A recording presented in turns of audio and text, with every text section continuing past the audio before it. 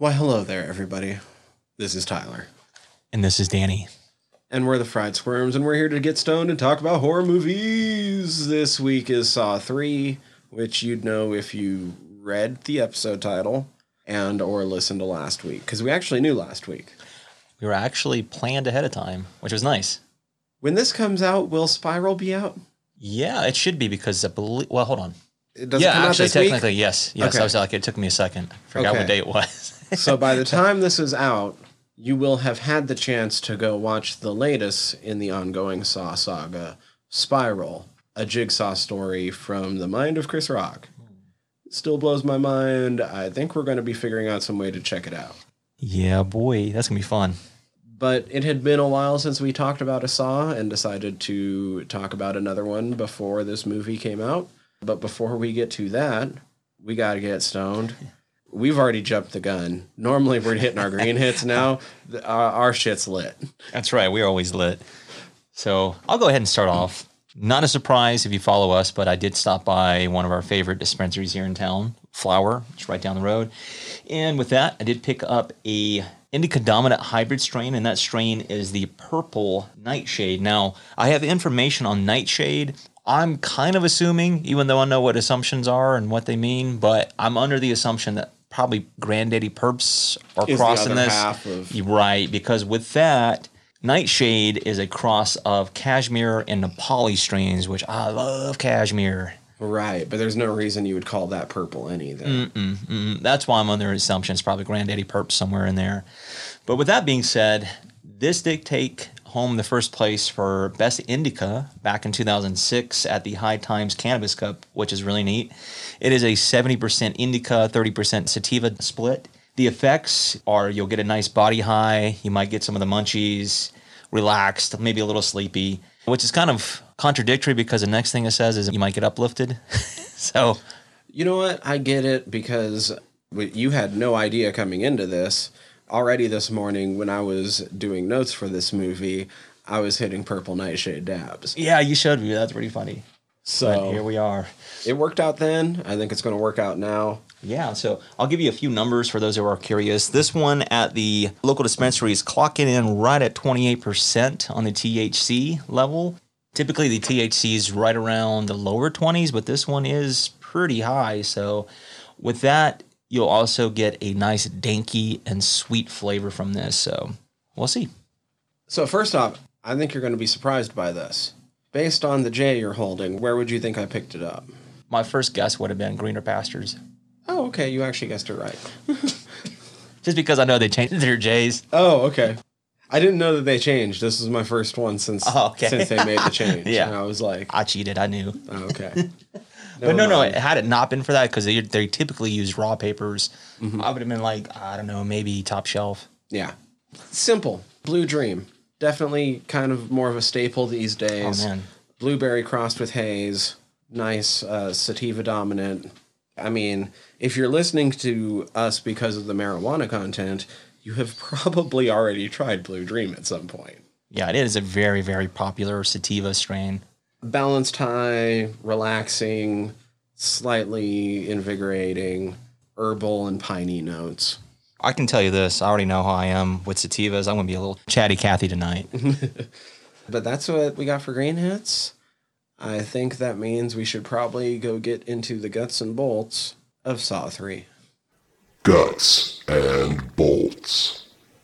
Alright, guts and bolts. Who and what went into the making of this movie. Stay spoiler-free for this section. The spoilers will come when we talk more about the movie coming up. Before we get into who and what, a spoiler-free setup for Saw 3. First off, I would recommend going and listening to us talk about the first Saw. Yeah, it's been a hot minute, but we did review it way back when. Then, in the second Saw, Donnie Wahlberg has shit happen to him, only to find out that Amanda is the new protege of Jigsaw. Yeah, and we'll explain who Amanda is, of course, but I would hope most people know who Donnie Wahlberg is at this point. And that's where this movie picks up, except now, I guess the movie is Jigsaw's dying, and his protege is carrying on his schemes? I like how you did that. But I think that is a good setup of what this film entails. And from week to week, we do like to talk about the people who go into making the film and the actors and actresses in front of the cameras. So with this week, we have director Darren Lynn Bousman, which right before we started this section, I had to make sure I wasn't fucking his name up. So with that being said, Darren, I know I say this every week, but he does really have some really cool films to his credit. So when you look at his filmography, you can see that he's directed Saw Part 2, Saw Part 4, and coincidentally enough, the upcoming shit, Spiral. He's doing Spiral? Yeah, from the Book of Saw. Good for him. He also directed the horror musicals Repo, the Genetic Opera, which I have, and I know you have as well, seen. Dude, I fucking love Repo. It's great. It's good. And he also directed the Devil's Carnival movies. A few other things of note, too. He helped with the Tension Experience, the Lust Experience, Theater Macabre, I Confidant, and One Day Die. So, like I said, this gentleman's got some really cool credits to his name. Moving forward, the writers, actually two gentlemen we've talked about before, but the screenplay and the story was written by Lee Whannell. We talked about Lee way back on episode 43 when we did review Saw. And then on episode 175, we reviewed The Invisible Man, which was really fun. And he does make an appearance in this film in a flashback sequence. So I'll go ahead and knock that out of the way because I didn't include him in our cast credits. Well, yeah, because Lee Whannell's in a flashback. I mean, Donnie Wahlberg is too. There's a couple other people Donnie as well. Wahlberg is. Frankie G is. Yeah, like I said, I've do you got a even? few. Oh, I guess you see Frankie G for a second, but you mostly just hear his voice a couple times. Yeah. So his partner, another gentleman we've talked about before, but we have James Wan who helped with the story. He, along with Lee, we talked about back on episode 43, and then we talked about James exclusively on episode 142 when we reviewed The Conjuring. All right, we have cinematographer David A. Armstrong.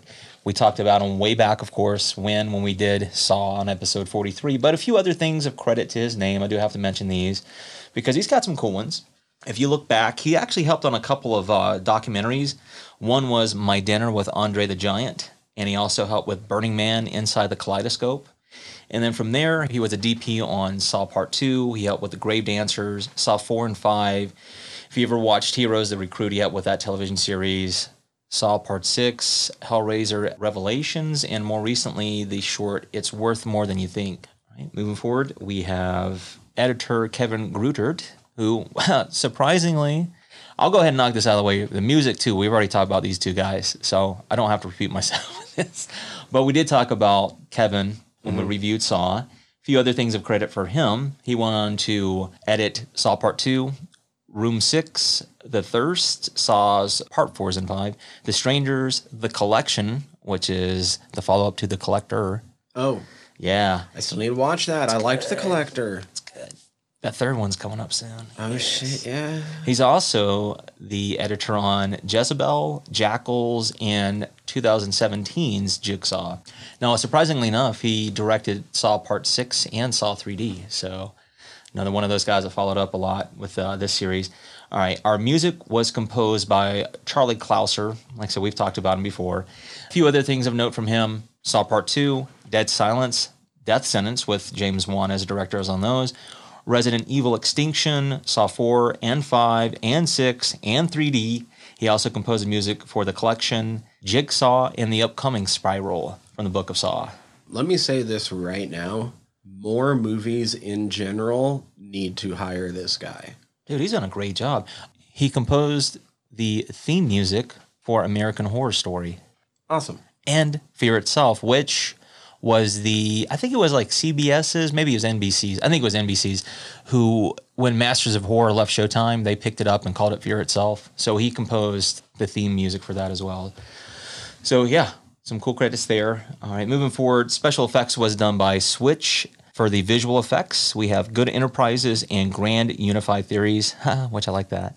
Produced by Mark Berg, Greg Hoffman, and Orrin Cools. Production companies were Twisted Pictures, Cinespace Film Studios, Evolution Entertainment, and Sawtooth Productions. Lionsgate was our distributor for the United States and the United Kingdom's 2006 theatrical releases. The release date was October 27th, 2006 here in the States. In the UK, it had an estimated budget of about $10 million, which I read was more than double the original Saw's budget. Now, here in the States, it grossed $80.2 million, and worldwide, it made all the monies. That alone, great success, right? Yeah, that's 80 like off 8 of 10. times. Yeah. But then, so what's worldwide? I have, if you round it up, $165 million. Off 10? For anyone, I'll take it every time. Do you know how many times did you hear when this franchise was going, what, they're making another one? Exactly. You want to know why? Boom, there you go. They made basically probably all their money they needed to make all the rest of the films just off this film. And that's not counting the success the other ones had.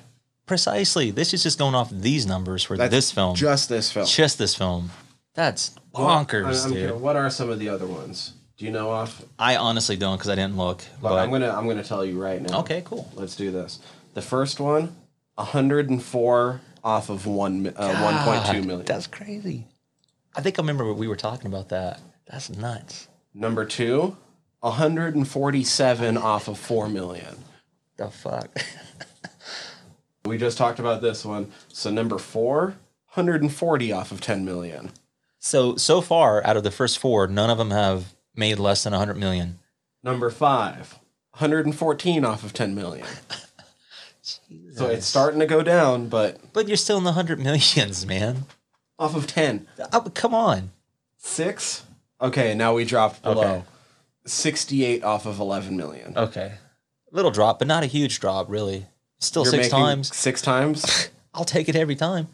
3D, 136 off of 20. That's fucking crazy. Good God. And then Jigsaw, 103 off of 10. So only one. Only one. Was it part 5? Yes. Made 66? 60, yeah. 68, whatever. Still. Whatever it was. 67.7. Just for argument's sake, none of them dropped below 65 million. And that's against, the most at 20 million I saw, but 10 million on average? Mm-hmm. Dude. If I give you $10 and you pay me 65 back, I'll take it every time. Every time. That's why. Why do you keep making these? Hello? Are you paying attention? Because they make all of the money. Shit. That's awesome. Good on them. There's a reason we're still talking about this.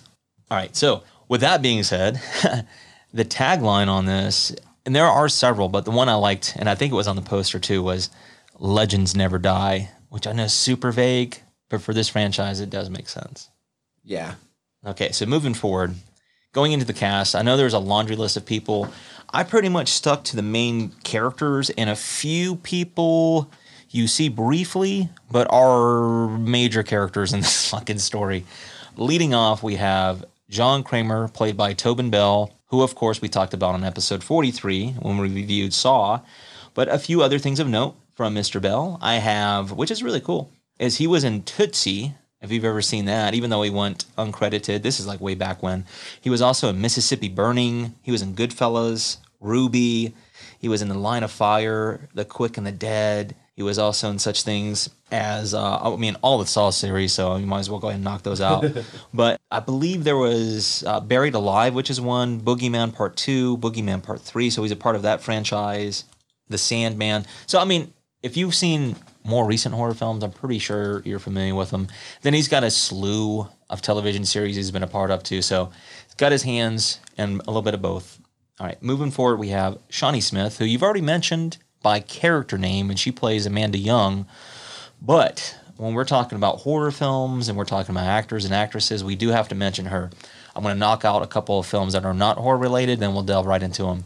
But she got her start on such films as Annie as a dancer back in 1982. She was also a part of Iron Eagle, if you've ever seen any of those films.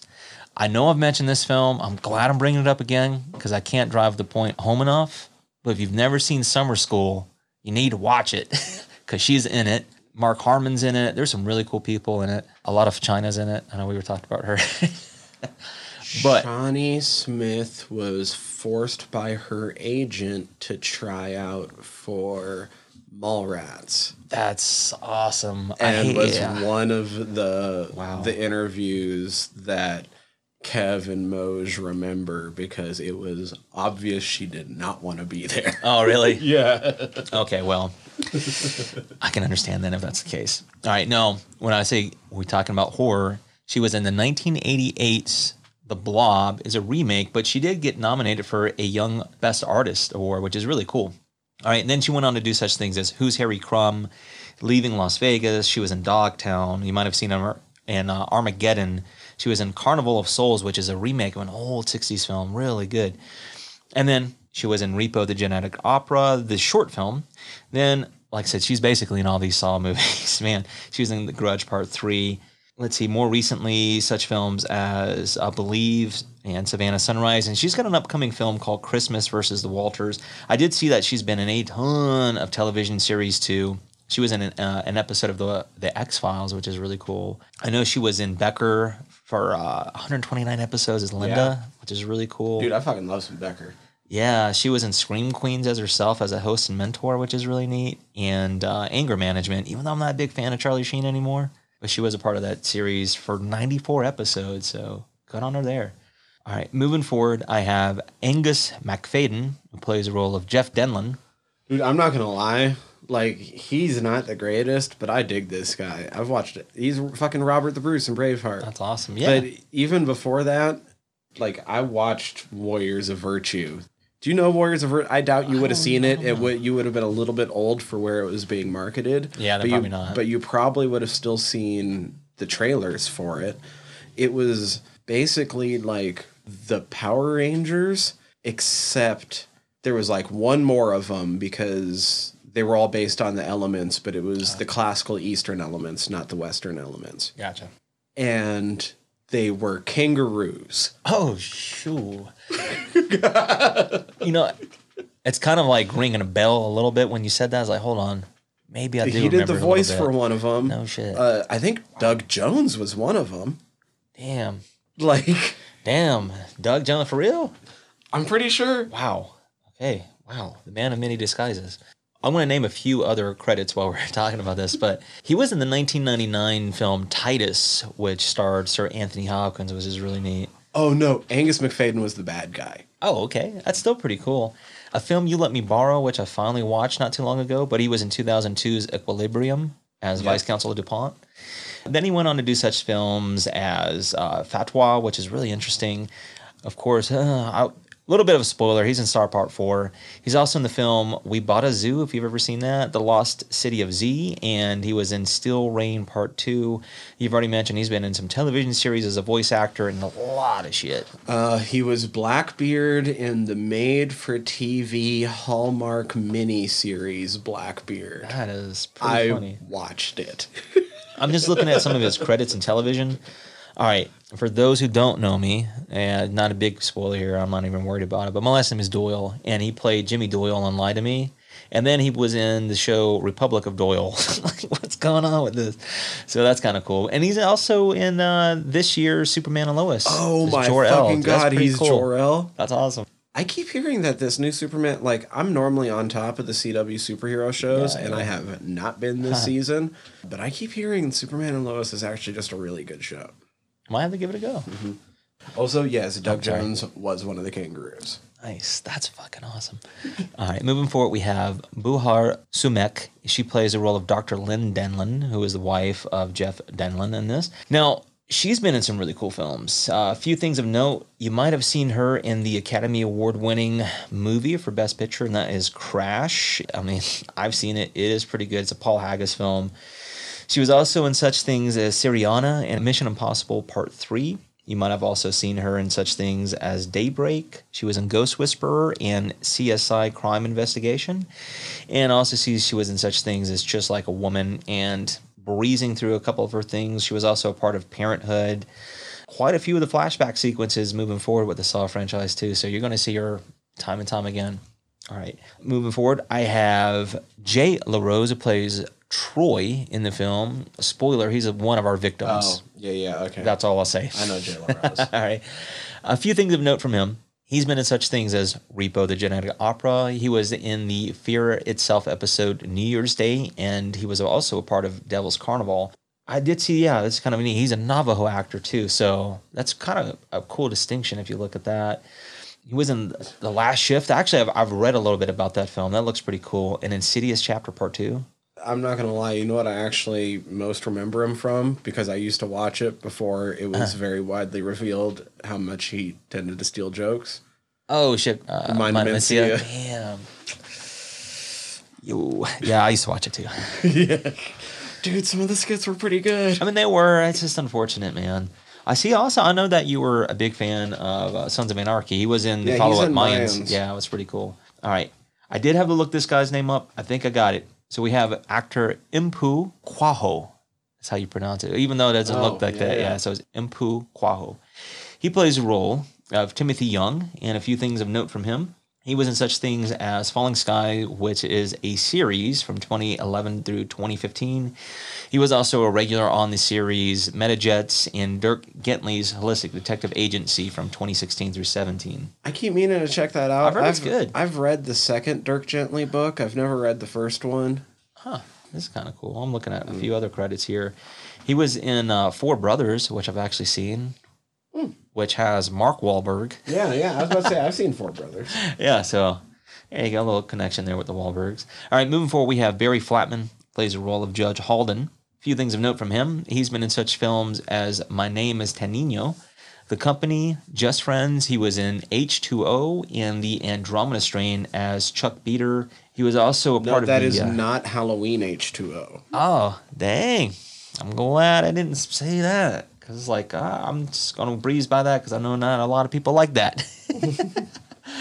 It says he currently plays, I don't know if this is true or not, but he plays Don Shade on the television detective series Private Eyes. I did read he's a Canadian actor, so I'm sure he's done a lot of Canadian productions. I was actually listening to some Hall & Oates last night. That's funny you say that. I'm not even joking. That's awesome. All right, we have Deborah Lynn McCabe. She plays the role of Danica Scott, who's another victim in this movie. And a few things of note from her. Because she's also a Canadian actor and actress, she is in Degrassi, The Next Generation as Emily Munoz from 2005 through 2007. Some people might recognize her because she played Mrs. Powell in the 4400 television series, which is funny because the episode name is Fear Itself. She was also in The Border as Yvonne Castle from 2008 through 9 for quite a few episodes. And it looks like more recently she was a part of People of Earth television series back in 2016 and 17. All right, we've already mentioned him, Donnie Wahlberg. He does show up in a flashback sequence as Detective Eric Matthews. Now, because I'm a bit of an old fart, I remember him before he was an actor. I remember him when he was a dancer/singer for a boy group back in the 80s. Call me Donnie. Oh, my God. Step by step. Oh, no. Yeah, I'm talking about New Kids on the Block. But I tell you one thing that it kind of tripped me out when I first found out, because I didn't realize it at the time. Even when I watched it, I didn't know it was him. But he's in M. Night Shyamalan Ding Dong's Sixth Sense. It's crazy, man. He's like the patient. I was about to say, he's in the beginning, right? Like, yeah. He's, okay. Yeah. Without spoiling it, if you haven't seen it. He might be the best acting in that movie. Dude, I had no clue it was him. And, of course, he was in Saw Part 2, keeps making flashback appearances and stuff like that. I don't really keep up with a lot of other stuff. I know he's been in quite a few things. Like I said, he's not really a big actor in this. But if you do want to see him, watch Part 2. And I'll say, with that in mind as well, even though she is in this for a little bit, we have Dina Meyer, who plays the role of Detective Allison Carey. Fucking Dizzy from Starship Troopers. It's crazy, man. She was also part of Dragonheart, the movie. She was in Bats from 99, Detox, and Star Trek Nemesis, which is really cool. The character Dizzy being one of the furthest departures from the novel. In the movie, we get to see her tits. In the novel, it's a dude. Oh. Yeah, that's weird. That's different. All right, she was also in Piranha 3D, which is kind of cool. She was in Starship Troopers, Traitor of Mars. She did the voice of Dizzy Flores, which is really cool. And once again, she's been in a lot of television series. All right, now the last guy I have credited, like I said, he's in it not very long, but he is super important once this series continues. But I have Costas Mandylor, who plays the role of Detective Mark. He only has like maybe a line or two. at best in this film, and it's during one of the investigating scenes. But if you follow this movie, he's in literally, I think, the rest of the fucking movies in this series. So with that in mind, this is your cast and your crew. You gave us a brief setup. We should definitely give you some warnings heading into our next section. Warnings. This is where Saw actually starts to earn being torture porn. Oh, yeah. So there's disgustingness in it, and people are being hurt almost for being hurt's sake. Yeah, this is a mean movie. Not There the worst is- we've ever done, but it's I mean, language, there's a little bit of nudity, correct. but mostly, minor spoilers. Yeah. Like, rib cages are being torn open. Yeah, so this is a pretty gruesome film, compared to the first two. Maybe technically the most stomach-turning scene of any of the Saws. Boy, it has some moments, man. Even for me, and I know there are effects, I'm like, ooh, that's a good one.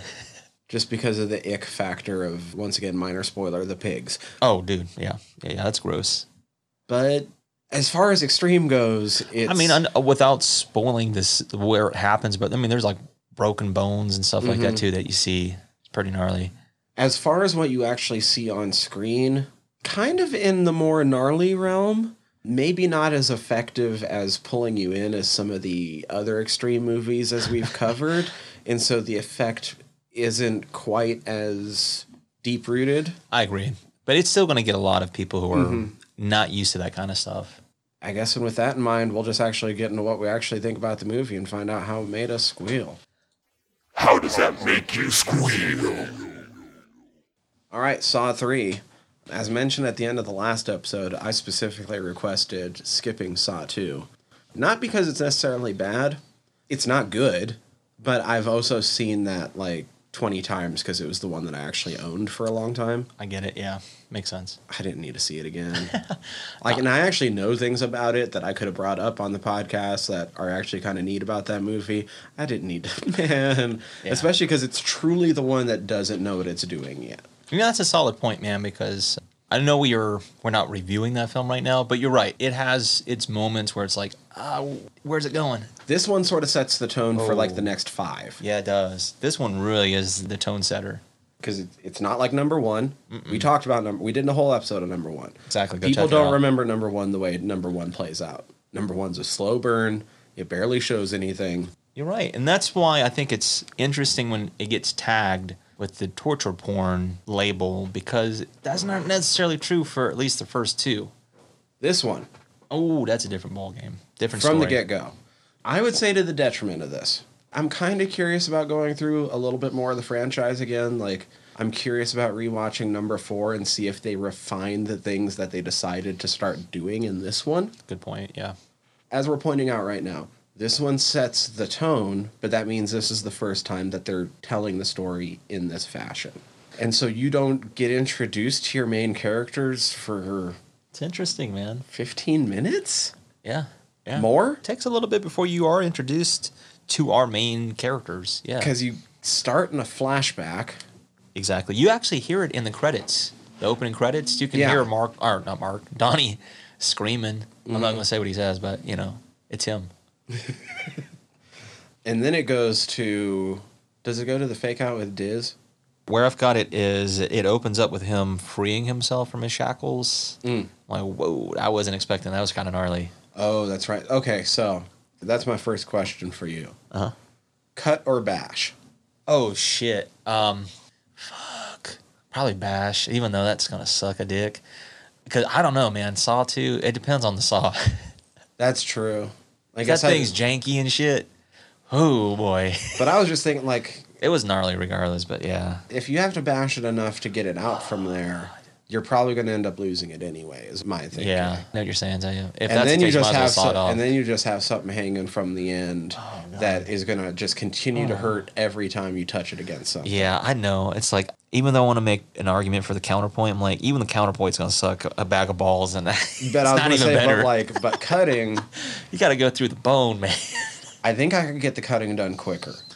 Yeah. I don't know. Even with a bad saw, putting my weight into it, I think I could get the cutting done quicker.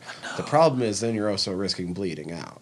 And if I'm doing this trying to get out of there, Oh, man. I'm trying to live, right? No. It sucks, right? It does. There's several moments in this film I know we're going to get to where I'm like, I'm dead.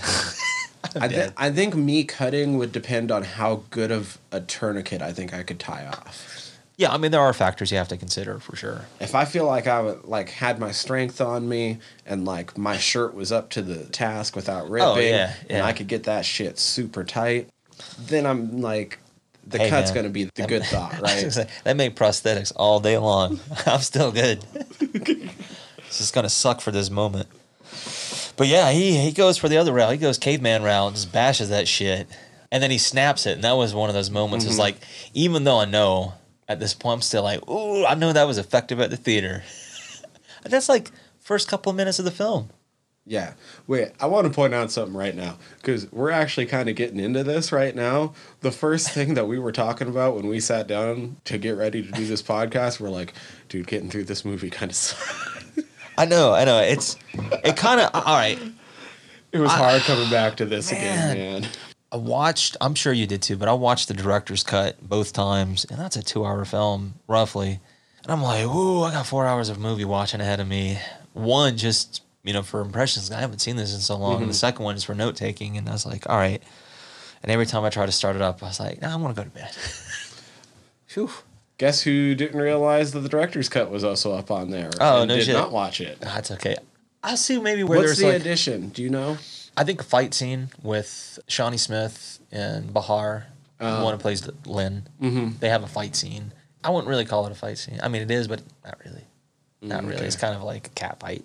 There's that, and I don't know. There's I know I have seen the director's cut before. Yeah. Because I've seen this movie before. Yeah, there's not much. The Pigs is extended, I think. Yeah, and even that's like, it's not that bad, honestly. Is the freezing room extended? Well, and now that we're talking about the go. director... Okay, did you find it?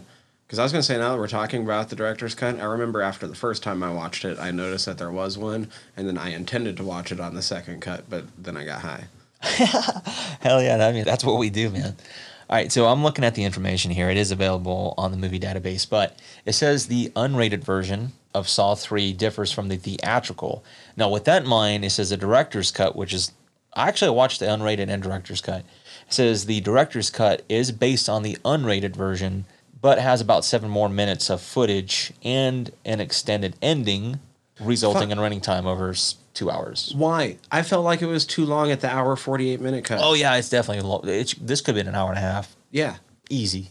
I wouldn't cut any more than that. I'm not saying this could be like a short film. No. But hour and a half, hour 40 maximum is fine cut for 8 this minutes? film. Yeah. Exactly. Why over 2? Who? Okay. Okay, so without me getting too much, because we haven't gotten into some of this stuff, it says the first notable difference is the opening scene is more violent. The shots of Eric's heel being broken are much closer and more detail is shown. So right there. Okay, the only other difference, this is not a major spoiler because it gets right into the next scene anyway, because we open up with a crime scene and we get a bunch of detectives. They had to break into that room and all that shit because the door was welded shut. Which we'll explain, but it says in this particular instance, Detective Carey is discussing Eric, which is Donnie Wahlberg, with another detective, a guy named Rigg. And it says that scene is slightly extended, showing her commenting on how she can't sleep because of his disappearance. So when they enter the crime scene, she's thinking maybe it's him. Oh. Not Jay LaRose. Right. She's automatically assuming it might be Eric Matthews, which is her partner. So here's the funny part. Like, I didn't remember his name when I saw it, but I recognized Jay LaRose in that scene, even with the lighting and with the ring in his fucking jaw and shit. And then the voiceover from Jigsaw comes, and I'm going to super paraphrase here, but he's like, you pissed away all the advantages and privileges given to you from birth. And I'm like, you're talking about privileges given to the only Navajo fucking actor in this movie? Yeah, I don't think anybody had any foresight in that script writing. I'm like, whoa. You might want to scale that back, dude. You're talking about his advantages? Yo, it's like, come on, Saw. You might want to look at your internal biases there, bro. It's like, you can anglicize his name all you want, Troy. Yeah, man, I don't think so. That's a solid point. But that's one of those ones where, like, I was sitting there thinking about it for myself, and I'm like, okay, maybe panicking, I wouldn't think about this in reality. Yeah. Like waking up and having that shit happen. But if I have a second to sit there and think about it, as soon as I realize I have one of those rings through my fucking jaw, I'm just like getting nice and cuddly with the bomb because I know I'm fucked. I just want to make sure I'm not gone trying to at that rip out point. my jaw No. on that shit. Nope, I'm fucked. I was gonna say there's a few instances in this film where I'm like, yep, I'm just going ahead and I'm gonna eat this shit. That's all you can do. I was gonna say, now looking back on a credit, even though I didn't mention it in the credits, the composer Charlie Clouser, he worked with Nine Inch Nails. I mean, he was like a part of that band for a while. But what I was gonna say is that sequence of events, how they were editing it, made me feel like it was a music video kind of editing. Oh, yeah. And I was like, oh, it kind of makes sense now that you look at who's worked in the industry and all that stuff. If those hooks were set in deeper and it was meant to rip them apart, that would probably be one of the coolest things in the series. The fact that it's a bomb that takes them out, a little bit weaker. I agree. But given the nature of what's going to happen in this film, he was fucked regardless. Right. Like I'm saying, as soon as... But I know what you're saying. If I get the chance Yeah. to think about it, as soon as I notice that jaw hook, like, if I can get close enough to that bomb to just, like, spoon it, I'm doing that. Yeah. Because I just want to make damn. sure that I'm getting taken out at this point. I don't want to, like, live Oh, through man. all these hooks in me and then also live through a bomb blast. No.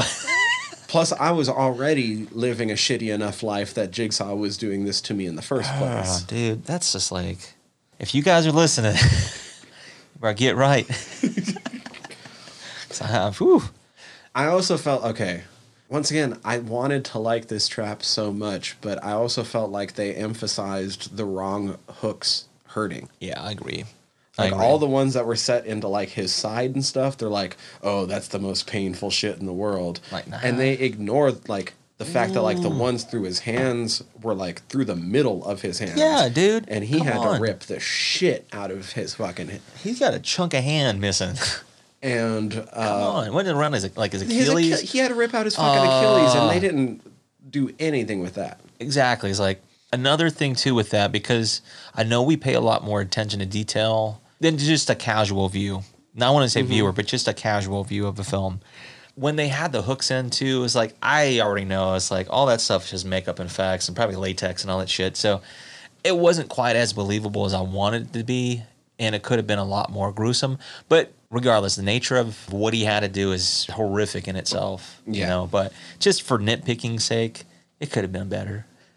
So we go from the flashback to Dizzy kind of being introduced as a character, Yeah. to seeing this happen, to Dizzy being abducted. I don't even know her real character's name. I don't care. It's just Detective Carey. she's always Allison going to be Carey. Dizzy Flores to me. I got you. That's awesome. And then the next thing is she's in a fucking trap. And you're like, okay, who's our fucking main character then, bro? Right, because now we're about 10 minutes deep in this film. Her setup is she's in this trap that's got kind of connected to her rib cage. Mm-hmm. So she's got to dig out a key that's in a It's like the reverse Blood Eagle thing machine. Yeah, exactly, from the front. But the whole point is there's a key and a thing of acid, and she's got to put her hand in it, try to get it out, and Before undo the key herself. dissolves. Exactly. It's like Not that matters anyway, because the Right. thing's going to rip her apart around the time the key would dissolve anyway. exactly. So once again, it's just one of those things. It's like let's just make this quick and as painless as possible. Okay, so first off, she couldn't get out to begin with, so not that this actually ends up mattering. Right. But with the way that the acid was put there, she totally could have just poured out the acid. Oh man, I was thinking that too. I was like, dude, why is she trying that? That would have been my first instinct. Is like, you know, I'm gonna keep There's one hand nothing keeping just it. in case that key pops out. It's being held up by chains by its upper rim, and the pour spout is even facing away from her. I know, dude. So you're all right. she has to do is tip the bottom towards her, and she can at least pour out most of it to where the point she's only burning her fingertips at All right. best. There's when I was watching this, it made me think of something connected to women. And that's what I'm going to say right now, because I'm going to ask this question probably a little bit later on. But I was like, maybe I don't think that's the intention of this film, but I think there's a certain attitude towards women's logic in this film, and emotion is what I'm getting at. I also wonder if maybe that was intentional to a degree. One of the neat things about the traps in Saw 2, which I guess we'll talk about even, I mean, we kind of have to a little bit. is they were all intentionally designed to where if the people used teamwork, they could have gotten through every one of the traps. Yeah. Didn't you say you watched? Yeah, like kind of behind the scenes and shit. Yeah, that's good. That's cool. And so I'm wondering if there wasn't a little bit of that intentionally done in this trap design as well. Good But point. there's nothing that makes it apparent that they did that either, especially because Yeah. she can't get out anyway. I know She that's can't kind get of out anyway. oh man, that's major spoil. I mean, we're in the spoiler section, so if you're in this far, that's on you. But full on, like at best, she had to burn her fingertips. Yeah. Like that Yeah, was yeah. simple. All she had to do was pull that shit towards her. It made me think that too. I was like, I'm glad you brought that up because that was one of the first things I was thinking. I was like, you can get some of that shit out without completely knocking the fucking jar over. Easy. Yeah, and you're gonna get the majority of that acid out of there. But no, she sticks her fucking hand in there like she's gonna fish it out. I'm like, what? No. Yeah, it's a film. I get it. It's for the effect. But once again, now she's not the main character. Yeah, and you're right. Like, what the fuck? Is that when we finally get introduced to... Right, one of the main characters. Okay. Right, but we don't know that yet. No. So what we get is Dr. Lynn, who we don't know that yet because she just has a scene with this dude, which this is kind of a little bit of a twist because it looks like they're husband and wife, and the way it's premised because she calls him Chris, Oh, right. Yeah. different dude, and he says he wants a divorce. So it makes me think not with her. He wants her to get a divorce officially from her husband so that they don't have to keep sneaking around. Thank you. Right, but that's not how it's. Sounds. No, not one bit. Which I think that's really good writing. It's That was clever. good. There's some really good things in this movie. No, there is. Like, I wanna- even though we tend to, we can gripe sometimes, but no, it's still a well done film. There's no one scene that does this, but starting in the next couple scenes where we see Jigsaw and Amanda and the way that it plays out through the rest of the movie, I actually think that like the central conceit to this movie is really interesting. I the agree. the student is losing her way, in this case her way. Right. The student is losing their way, and the master has limited time left, and it's their one last shot to try to sort of make their student see the light. A solid point. Except in this case, it's fucking crazy because it's a serial killer and his student. It's not just like I want to see this story in any context. Yeah, I think that's a It's solid doubly point. interesting that it's twisted to be it's a serial killer and their student. Yeah. And For me, when I was thinking about this, because I know that's like the big thing, I was like, man, this is rooted in power dynamics, which involves narcissism and manipulation and all that stuff. But it's interesting because it's kind of veiled in this film. Because the way they're playing into his condition. But I think the downfall of this movie, and I already said, I fucking love me some Angus McFadden, but the important part of this movie is sort of the juxtaposition of his situation and being a father neglectful of his child, and on the other side of things, you have Jigsaw with essentially his adoptive child who he's reaching out to try to save, albeit in a very fucked up manner. Yeah. There is a parallel there, yeah. And it's sort of the juxtaposition of the oppositeness of them, even though his salvation is, for her, is earned by putting the other guy through hell, basically. Yeah, and try to kind of have like a phoenix moment for him. And so that's supposed to be the most Both of important them. part, Yeah, right? Yeah. But the man. most interesting acting that's going on is Lynn and Amanda. 100%. And the way they play off each other and their antagonism and having to learn to work with each other basically to keep Jigsaw alive, I know. to keep Lynn alive, Yeah. even though there's this fucked up scheme going on that neither of them quite know the entire Yeah. answer to. No, you're right. Which I think is also a clever play on the whole concept of Jigsaw in the first place. Like everybody's a piece of a puzzle, and there's one guy who's got the entire picture, already laid out. So yeah, that's interesting within itself. But I think the biggest problem with this movie is that maybe not even necessarily Angus McFay. I think he did what he needed to. Yeah, he was fine. The character of Jeff sucks. Yeah. Jeff's just fucking terrible. Yeah, it's like, I mean, we get it. And the whole thing I got out of it, and I think this is kind of maybe their intention, was kind of like an allegory for what can happen if you take revenge or you become a vigilante, you know, stuff like that, where it can lead you. It's like that saying, it's like, you know, be careful about monsters and all that stuff, because you might end up one. But the whole point is, it's like a redemption story. Like, you know, instead of going down this dark path, like you were saying, try to go to the light. He keeps getting offered this path of redemption, which is part of someone else's path of redemption. Exactly, which I think what you were saying earlier too, to add to that, which that's good storytelling, regardless of, I guess like you were saying, in this case, it's fucking psychopaths and serial killers. But this could be a tale for any genre, really, if you wanted it to be, I suppose. Yeah. You know? It's just the master has one last shot to try to get through to their student. Yeah, and like I said, that within itself, it's an interesting tale regardless. But in this context, nobody knows that. They don't know that. It's just, this guy is manipulating everybody with, you know what? Even though I can't remember the rest of the series, I think in this one, I'm going to go ahead and shoot my wad and say that he wanted this to happen. Kramer, that is. Like, he knew these fucking people weren't going to do this. He knew their character. There's no way you can turn that fast. You know, I'm not trying to do it loud, but there's no way you can turn that person around in just a short amount of time like that. You know, like you would hope it, but it's not going to happen. And it seems like he's willing. It's noble cause. If somebody does seem like they're turned it around, he's willing to. No, you're to continue with them. That's Amanda's character. Precisely. It's like it's not that he's not willing, but I think he knows these particular characters well enough to.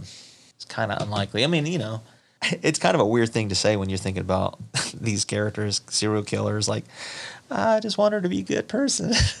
So I know they technically re-show it at the end of the movie anyway to spell it out if you didn't didn't catch it.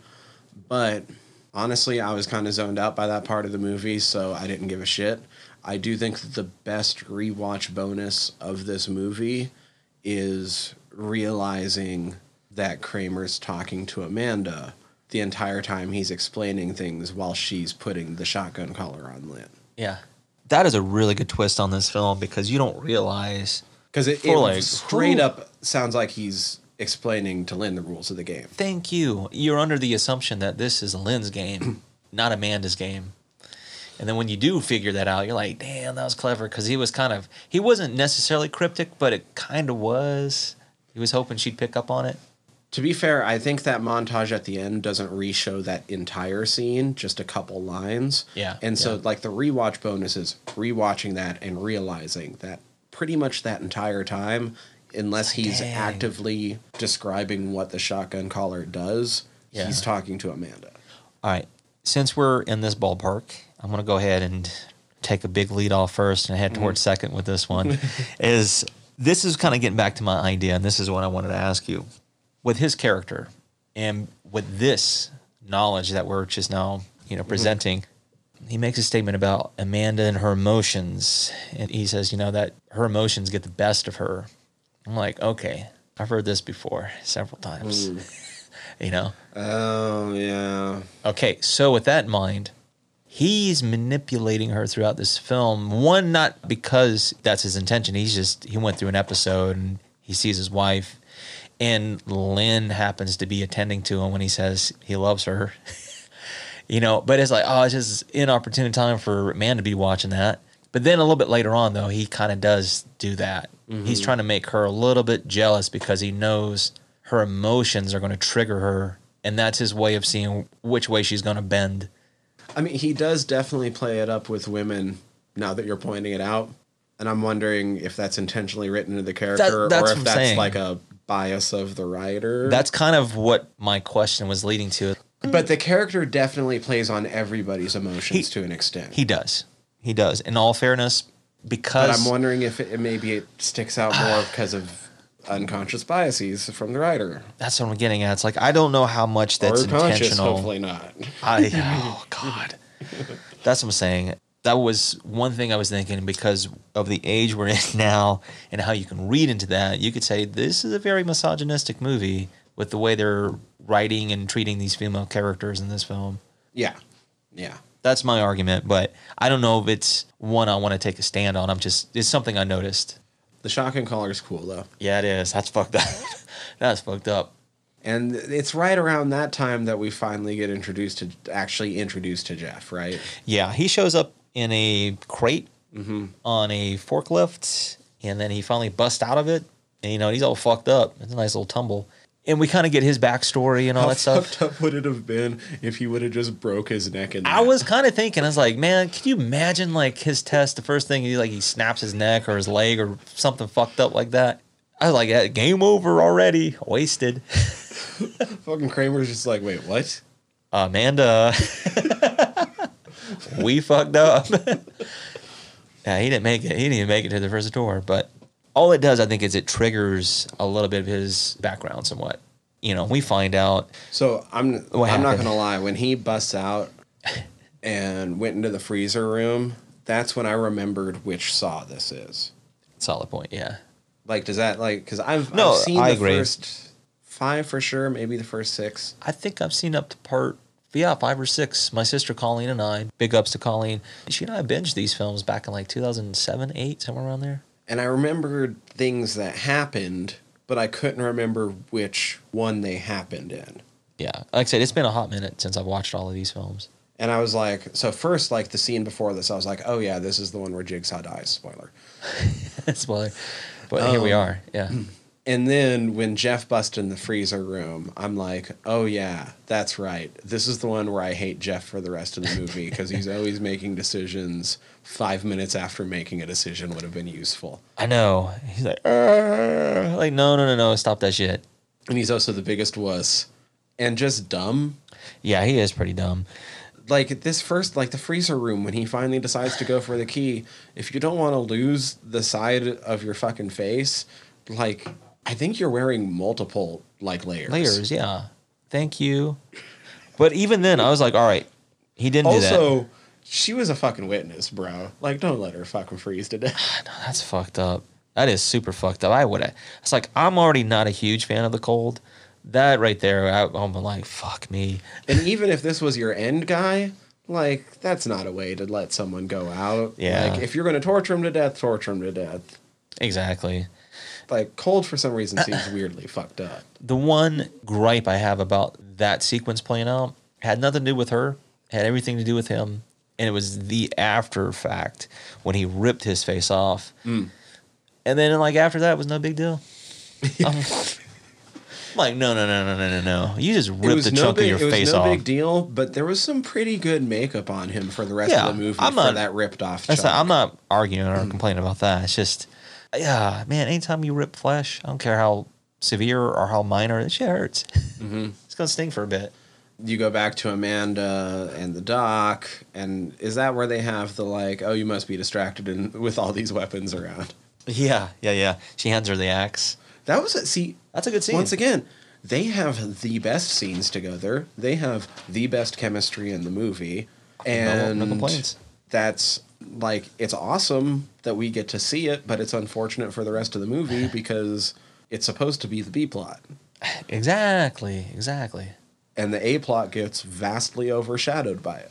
Right, because you don't even realize the A plot is happening because the focus isn't on that necessarily, yeah. I mean, you see it, but we don't necessarily know that. That scene was so fucking cool, though. I liked it. That was actually good. That was clever. She fucked her up. You better do it fast so he doesn't hear it. But then you can't find this and blah, blah, blah. You better find the sensor. Yeah, so by then, too late. But yeah, all of that's good. She's had her shit together in that scene. Shawnee Smith does a really good job. And yeah, throughout. I mean, so does Bahar. They both do a really good job. Then we get the pigs. Oh, right? Dude. Well, I'm trying to think if it's... Yeah, actually, you're right. So I think a little bit before that, not major, but you get to see a little bit of Amanda's flashbacks from part 2. Oh, right. You know, how she escaped, devoted, how she had, like, her part in setting up the game with him. So I thought it was kind of cool. Anyway, you're right. goes to the second test, which happens to be the judge. Also, I think that confirmed the time frame for when a lot of this is happening. Yeah, it did. Like, It did. what parts of it were happening at the same time and shit. Man, I think Because that's these movies super actually clever. overlap quite a bit. I kind of like that about this franchise because it does make sense the way they do it and the way they connect all this stuff. So that's why I think it has such a strong performance at the box office. It's not just, oh, here's another one. So the pigs, upon rewatch, were kind of disappointing. Which is interesting because first time through, I'm like, God damn, that's gross. But I read it was just like, it was basically makeup, latex, and I don't know if it was gelatin and stuff, but they stuffed, or they tried to stuff it with just like live maggots. That's really the only thing that was real about the entire prop, if you want to call it that. So, but yeah, it could have been better. It was still gnarly. The stuff that was being dumped on the judge, That was gross as fuck. yeah, but it, like, But, when you you know, watched still. it looked like it was 90% water. Yeah, I mean, the intention is, yeah, it's super gross, but I agree. And that's what, like, if it would have been chunkier. Yeah, you gotta use some clam chowder in that shit, man. This is only upon, like, okay, I know this is coming. Like, let me just sit there I know, and, that's like, it's just like watch little. this. It's just some of our stuff Like, we did. I remember But you're right. watching it the first time and being like, oh, this is fucking disgusting. Because in reality, that would be Oh my god. so sad. I'd be throwing up all over myself and shit. I just thought about it a little bit too hard and I almost started to retch. Like, Yeah, that's no good. I know. I'm not trying to bring it up, but just everything involved. Let's just put it that way. Would make me upchuck so fast. strangely, the quickest way to get over that scene is to pay closer attention to it. Yeah, If you let your mind do it too much, you're going to feel sick. If you pay close attention to that scene, you're like, oh, that's not that bad. Ain't that bad. No, you're right. It looks very watered like down. I would get that poured on me. Yeah, it's not as bad as it looks. And because we are equipped with that knowledge, we know it's not the real deal. You know, no actor's going to do. Well, I'm not going to say that. Most actors wouldn't. After that, is that all the sequence leading into the brain surgery and shit? Yeah, you're right, because he gets the judge out. You know, he has to incinerate his kids' belongings. Oh, right. Yeah, which they played into that earlier with his daughter and him. You know, but he gets the key, frees the judge, and then you're right. They have to perform a kind of impromptu surgery on his skull. They're trying to relieve the pressure because his brain's pushing up against his skull, giving him headaches and looks like seizures and shit. So now, upon rewatch, this is probably the gnarliest part of the movie for me. I agree. Now, because we do this shit every week, and we've just brought it up again, it's like the cuts that they do are actually really fucking good. Because when you see Tobin, he's doing enough to make you still think that, like, when they show the back of his head, it's actually his head, but it's not. But everything that you see from the back is like, ooh, that's When the good. Foley's good enough good. to sell you on it. Yeah, it's like they do a really good job of making that shit look like, that's fucked up. Drilling into the skull. And I love the fact that, like, Shawnee Smith is, like, about to lose it herself the entire Yeah, time. she's just all bug-eyed and stuff. You're right. That's what I'm saying. She does a really good job of emoting and making you feel that kind of tension and nervousness and all that mixed emotions that go into that kind of shit. I did read a little bit of trivia that Bahar Plaislin, she had a little bit of problems keeping her hand steady with the drill. So I think it was one of the props guys, like, was behind trying to help her while she was drilling and shit. Yeah, so, yeah, if you're not comfortable with power tools, they'll fuck you up. Oof. Yeah, no, like, legitimately, in good, hindsight, though. like, I think this was the squickiest I got in the fucking movie, because it was...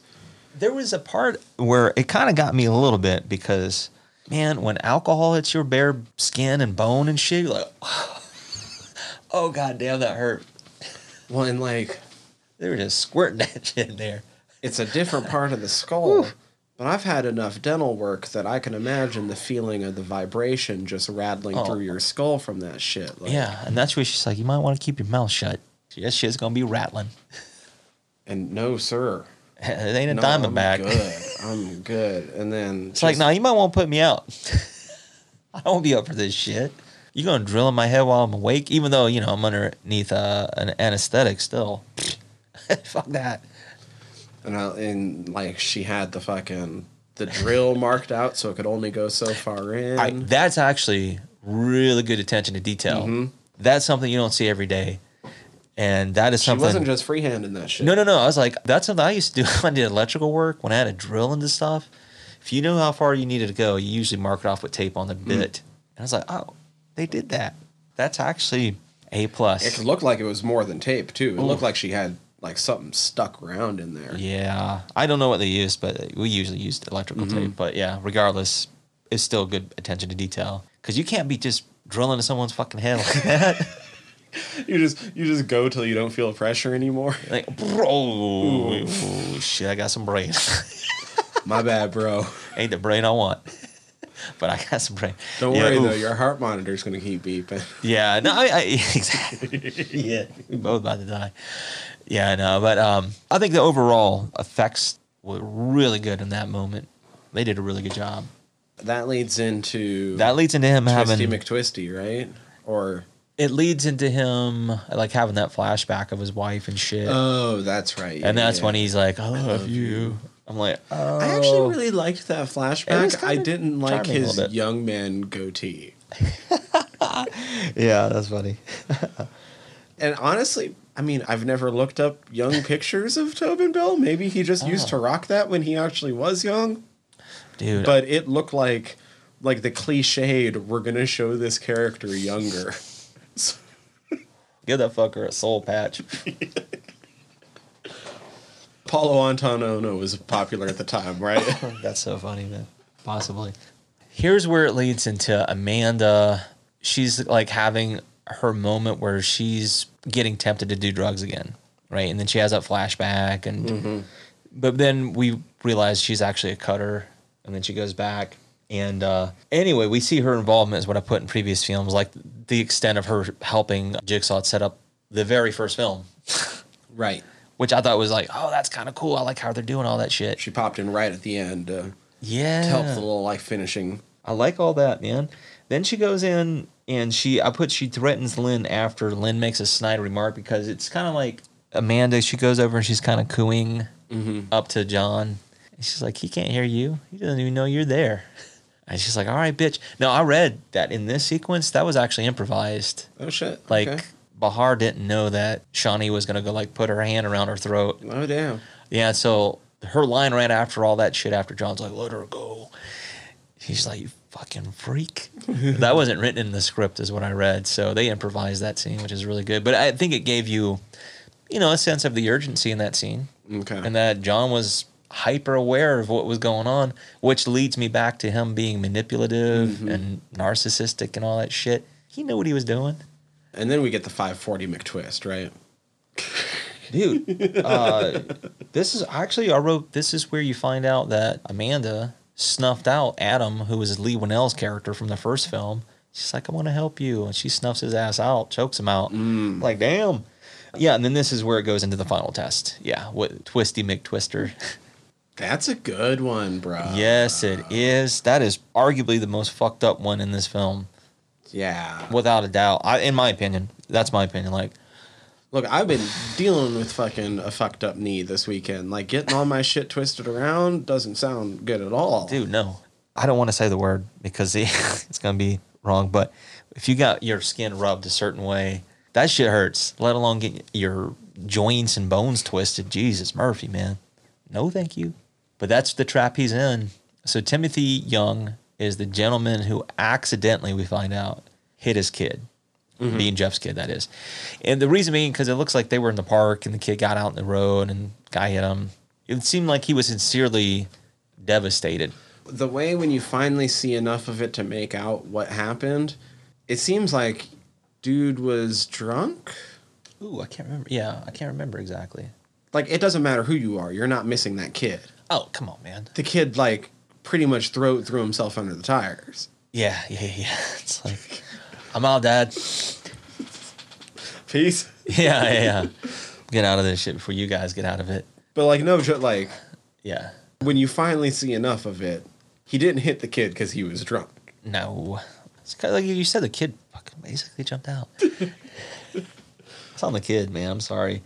That's why you got to watch cars and traffic and all that nonsense. But the point being, Which is probably even more Jigsaw's point. Like, you should forgive this guy, but...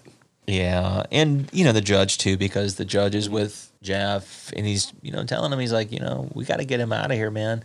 The trap itself is, I mean, the kid's trap, that is, Timothy's is really good, but the key, how it's set up, it's, are you willing to take your life or risk your life to save another? Mm-hmm. That's the premise of that trap in that room. And Jeff was actually smart for once until he let go of the string, blew off your dude's face halfway. Well, and if he would have even just mentioned to the dude, like, could you sidestep for a second? With this for a second. Like, you might not want to be there. Yeah, you might not want to stand right in front of this fucking box while I'm doing this. I don't know if you noticed, but there's a loaded shotgun over here pointed in your direction. That's generally not a good place to be. Yeah, dude, no. Like, I don't fuck around with barrels like that. Don't be pointing them shits at me. So, yeah, I get it. But the whole point is the judge gets shot, and then Tim, his limbs have already been shattered at this point. Like, I'd already want to be dead. I don't give a fuck at that point. And slow-ass Jeff. God, he's like, please stop. They're like, come on, dude. You're not helping. Jeff, he didn't get to Tim in time. Didn't get to Danica in time. No. And couldn't get to his fucking kid in time. He's just always late, man. He's never on time. Never on time, Jeff. Whew. Don't invite him nowhere. Quit pirating fucking donuts and go fucking jump on a goddamn Nordic track, Robert the Bruce. I know, man. Come on, dude. Yeah, so long story short, Timothy doesn't survive. He gets his neck twisted, and that ends him. But it does lead Jeff out. Yeah. And into the end sequence where, through simply talking about this movie, we've given away most of what's given away in that. But yeah, but at a certain point, Amanda's just like, she's had it, and she's drawn the gun out on Lynn, and John is trying to convince her. He's like, she means more to you than you realize right now, and I beg you not to do this. So, he's trying to plead with her, even though he's being fucking cryptic as shit, and he could have told her, he's like, hey, look, but, it's a part of his test, whatever. So what happens is, almost immediately when Jeff walks into the room, Amanda shoots Lynn, Jeff shoots Amanda, and then there's a narrative that gets played out where John's like, all right, there's still a chance that we could save Lynn. I can call an ambulance. They'll be here in 4 minutes. And it looks like he's like, all right. He says, you just need to confront me. That's literally Jeff's final test, is to forgive him. And he's like, I forgive you, but not before I slice your fucking throat. The weakest slice in the world with a goddamn circular saw. Give me a fucking break. Yeah, it's like, are you kidding me? You're going to do that big wind up to cut him a fucking half-inch deep? Not only that, fucking hell, is he's like, he has enough time, like, I got this fucking tape right here I'm going to play before I dip out. Fucker. Yeah. You're going to rev up the goddamn circular saw, swing it fucking back like you're goddamn Sammy Sosa. Yeah, dude, come on, man. And whip drop that a bunt on us. That's like, I wanted to see a high-tension buzzsaw kill, dude. Bro. Nope. Nope. Whatever, but... He can't even get to the center of his fucking neck on time. I know, but all that really does is... It sets up things, of course, but I still think it's a little silly, how it plays out, because... He's like, as an insurance policy, I fucking made this tape just in case. And yeah, you fucked up. Y'all fucked up. Everybody fucked up. Yeah, I'm out. Amanda, you still alive? You fucked up. I know you over there fucked up. Yeah, so because he's dying. Boom, headshot. Yeah, it's like, headshot. The aftermath looked decent. When you heard the headshot off camera, I didn't remember that they actually ended up showing it. Yeah. That was good. That's what I'm saying. Actually, I like that. That was somewhat of a redeeming quality in that whole series of events. And then Jeff's dumbass, he learns that he's still got a game to play because Kramer is the only one who knows where their daughter, and not Kramer's daughter, but Lynn and Jeff's daughter is at. Like I said, recurring theme throughout all of this has been Kramer telling him, like, yo, dude, you still have a fucking kid. Exactly. You still have a kid. Dude, see that? Quit ignoring your kid. I think that's why somewhat, I can't give it full credit, but I'll give it half credit, is not making you think about the kid, the daughter. Mm-hmm. Because the last scene that you see her in, she's just like, I'm just going to get ready for school. And that's it. Also, you don't even think about her anymore after that. If there had never been any sequels, super downer ending because the girl definitely dies if you don't get the follow-up in the next one where you find out she lived. Yeah, because I can't remember. There's Honestly, a very quick scene with like police officers finding her or something. You might be right. But she says something that indicates that she hasn't been told yet that her parents are dead. I was going to say, all right, since we're already here, I think that's when that detective becomes more involved, and that makes a lot more sense if that is the case. How it opens makes a lot more sense. But anyway, the whole point being is this film does set up future films. I know we've already talked about it because there's like, 7, 8, 9, 10 films in this franchise, however many there are. The thing I did like about this, though, it reminded me of going through that binge watch and like, oh, yeah, this is the one that really spawns the other ones behind it. But they all do a really good job of still tying back into the originals. Right. Which makes this franchise, I won't say necessarily unique, but it does make it entertaining and worth watching. And even though they do ramp up a lot of the gore with the traps and stuff like that, it's still an interesting story, in my opinion. Like, I was still entertained. Also, I believe I said something to this effect when we talked about the first one, but I still maintain that Hello Zep is one of the best modern horror themes, hands down. Oh, dude, yeah. It's good. And it's used like 7 or 8 times in this movie, which is dope. You know, something I enjoyed about this, too, in one of those flashback sequences was seeing Tobin Bell, like, paint up the doll and stuff, like, setting that stuff up. It's like, I like that, man, because they're still acknowledging, like, you know, hey, don't forget, you know, this is how this shit started, and these are the characters that are important, in case you're forgetting. So I thought that was neat, because we didn't see it in this film. That's the only time we saw it. That's true. That's true. Well, because most of these were Amanda traps. Exactly. And that's something I know we didn't say either. I mean, we alluded to it, but the whole point of her setting the traps was there was no way out. Right. She was killing even the survivors. Ultimately, John's a bit of an optimist, and he does believe people can change. That was why this was her test, is because he wanted her to change. But she fucked up. So, yeah, I do kind of like the downer part of it, even though the intention was to have an upper ending in John's vision. But I like the downer side of this because we're horror fans. Just because I don't know when we're going to get to it. What's the next one? Do you remember? If this is the one where he dies. Oh, dude, I can't remember. Honestly, I don't remember. Like, I just remember that detective, his involvement somewhat. I can't remember exactly how. But, you know, that's something I do remember. That's all I'll say. I remember a little bit of that. But like I said, there's a lot I forgot, too. Because it's been 13, 14 years. I understand that completely. Yeah. I don't know, man. Like, we definitely got excited talking about parts of this. But overall, like I was talking about before, it's a little bit of a sludge getting through. It doesn't need to be as long. I feel like we've been saying that about more and more movies lately, but this is one it definitely applies to. Like, the fact that the director, like, no wonder it had to exist as a director's cut to get it over 2 hours, because fuck that. This movie does not need that. The only way you get to the theatrical cut is by use of flashbacks. That's a solid point. I was going to say one thing I will defend this film over, which the director did as well, and I think the producers as well. Kudos to them. But because we know how the ratings board is, the one scene that they did keep intact, surprisingly, was the whole skull sequence. Oh. Reason being is because the argument is like, this is no worse than something that you would actually watch on a medical video. So, you know, if you're going to censor us, then you have to censor that. So, next up is Orozco the Embalmer. I ain't ready. I mean, don't get me wrong. It'd be interesting, but that's some gnarly. I mean, not next up for us. Shit. Like, okay, ratings board, you're done watching this. Oh, no, I got you. I know what you're saying. Yeah. I was thinking literal. Like, oh, no. Yeah, no, I'm good, dude. I don't need to go there. Yeah, no. I'm not that. And that's all real shit. We don't need to cover real shit on. Yeah, I've had that argument with some people. It's like, I don't need to necessarily see that side of what we're doing. No thanks. But I am excited with what we have tentatively planned for the upcoming weekend before we get to our proper review for next week. Agreed. Yeah, we need to see fucking Spiral, dude. Oh, that's going to be awesome. And we're kind of in the midst of things.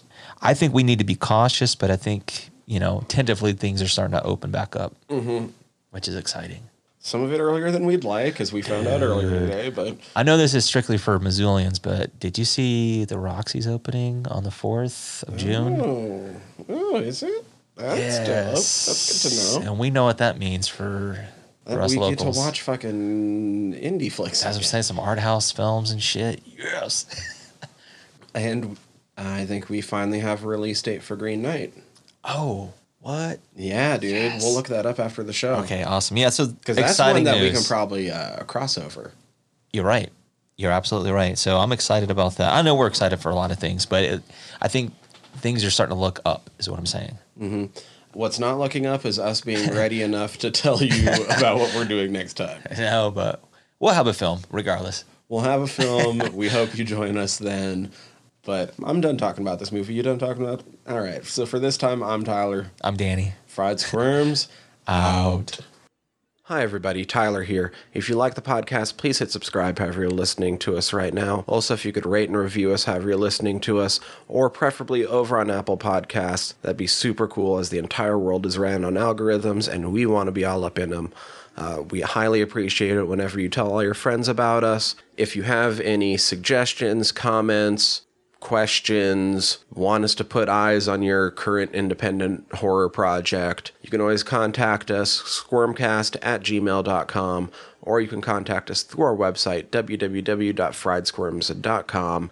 Scroll through our entire back catalog there, or click the links up at the top, as we are part of the Earworm Podcast Network, and would love it if you went and checked out some of our sister shows. The easiest way to keep track of things across the entire network is to go over to that website. That's earworm.com, EARVVYRM.com. You can search for us across all the social medias. If you type in Fried Squirms, we should be what pops up. I'm not going to give you all those ads. So with all of that in mind, we'd love to hear from you. Until next time, peace.